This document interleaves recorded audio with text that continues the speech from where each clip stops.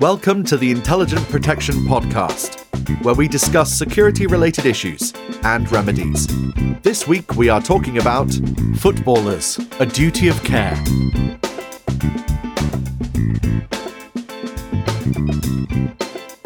Soccer, or football as we also like to call it in the UK, is a huge industry that draws massive sponsorship deals and rock star lifestyles and wage packs to match. During the 2018 and 2019 football season, the average professional footballer in the English Football League Championship is said to have earned £6.11 million or $8.6 million US. The two northern football clubs of Manchester United and Manchester City topped this list, with London-based Chelsea in third place. Soccer is the number one sport in the UK, and easily across most of Europe, and according to Deloitte, the European football market was worth a record €25.5 billion, which is £21.9 billion in 2018. To put this figure into perspective, this is more or less the same amount of money as Israel or Canada spend on defence each year. Are football players being put at risk? Back in 2009, the UK's Guardian newspaper did an article in which they revealed that in 3 years, 21 Premiership footballers' homes have been burgled in the northwest, often while the players were at a match. This is not just a UK problem. Police in Spain reported that 15 Valencia and Real Madrid players had been targeted by organised criminals, with one player, Lucas Vázquez, said to have had his home gutted while on holiday with his family. In France, too, this is becoming a major issue, with players' homes being targeted. A prime example is 3 Lyon players were burgled while their club was playing Barcelona, and for one of those players, it was the second time he had been burgled. The first occasion, property valued at over €1 million was taken. Of course, this is the tip of the iceberg. How many of these robberies go unreported in the press? July 2019 saw a sinister turn to targeted robberies on soccer players, with what was described as the attempted carjacking on Arsenal players Mesut Ozil and Sead Kolasinac.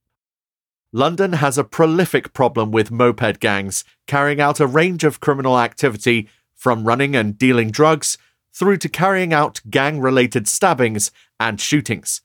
And, of course, street robbery, including carjacking. The latest security incident with Mesut Ozil and Sead Kolasinac in London has again highlighted the issue of footballers being targeted.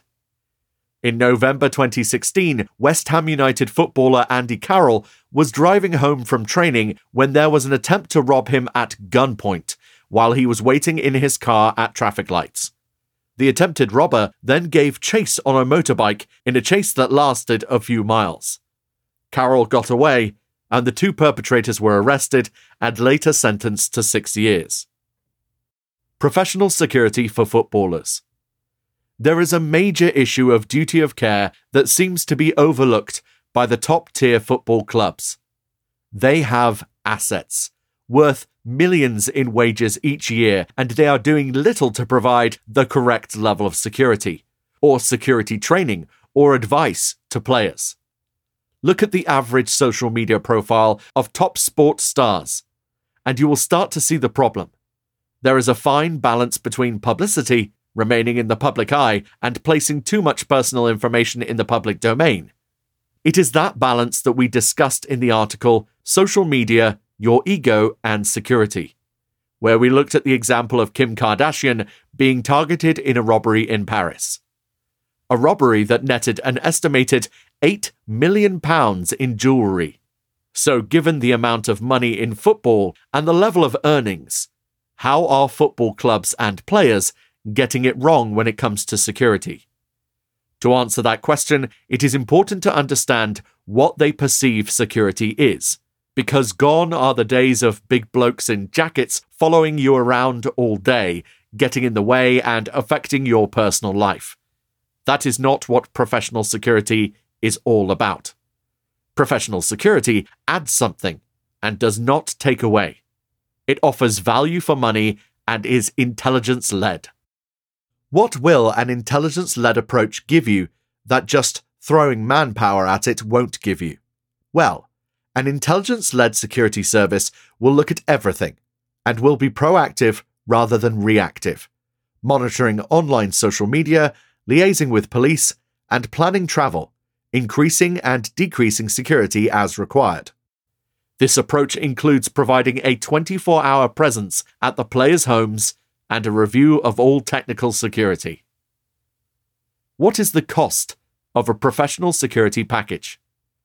Those seeking round-the-clock security services for themselves and their families can expect to pay in excess of £400,000 per year for an intelligence-led package that includes high-caliber security operatives.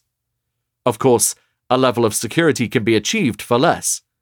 There are issues associated with trying to do security on the cheap, and these will lead to points of failure that will, in the medium or long term, put clients and their families at risk. It is vital that a client knows and understands from day one what they are paying for and that it is fit for purpose and that the security is externally reviewed periodically. Getting personal security on the agenda. It is a fact that no one wants to talk about personal security. It's expensive and, if not done right, intrusive. The boards of football clubs, legal departments, and players all need to get security on the agenda, and not just once. Personal security needs to be taken seriously, because trying to deal with the situation after an incident is not ideal. It's reactive, and does not allow for a proper solution after a security audit has taken place. Where does a club's duty of care start, and where does it end? Well, that is a question that will prompt a few discussions. Reviewing recent incidents, such as the Mesut Ozil and Sead Kolasinac attempted carjacking, or the robberies on players' homes, and it is easy to see single or multiple points of failure that would have been mitigated by either having security awareness training, defensive driver training, or just great close protection. Security awareness training should be a key element in combating threats. There will be times when a celebrity member of a royal family or high net worth individual is alone or in an intimate party without close protection. It is at those times when they are vulnerable and may need to call upon the skills learned during security awareness training. It's very much a self-help approach that will assist in decision-making if an incident was to take place, and of course, may help to avoid an incident taking place in the first instance. After all, learning not to become a victim is an integral element in security awareness training. If you are interested in discussing the specialist security services that Intelligent Protection International Limited offers, please do get in touch. info@intelligent-protection.co.uk. Thank you for listening to the Intelligent Protection Podcast. If you have any questions about what we have talked about here or any other aspect of security, please get in touch by emailing info@intelligent-protection.co.uk. The Intelligent Protection Podcast was produced by In-Ear Production. You can find out more by going to inearproduction.com.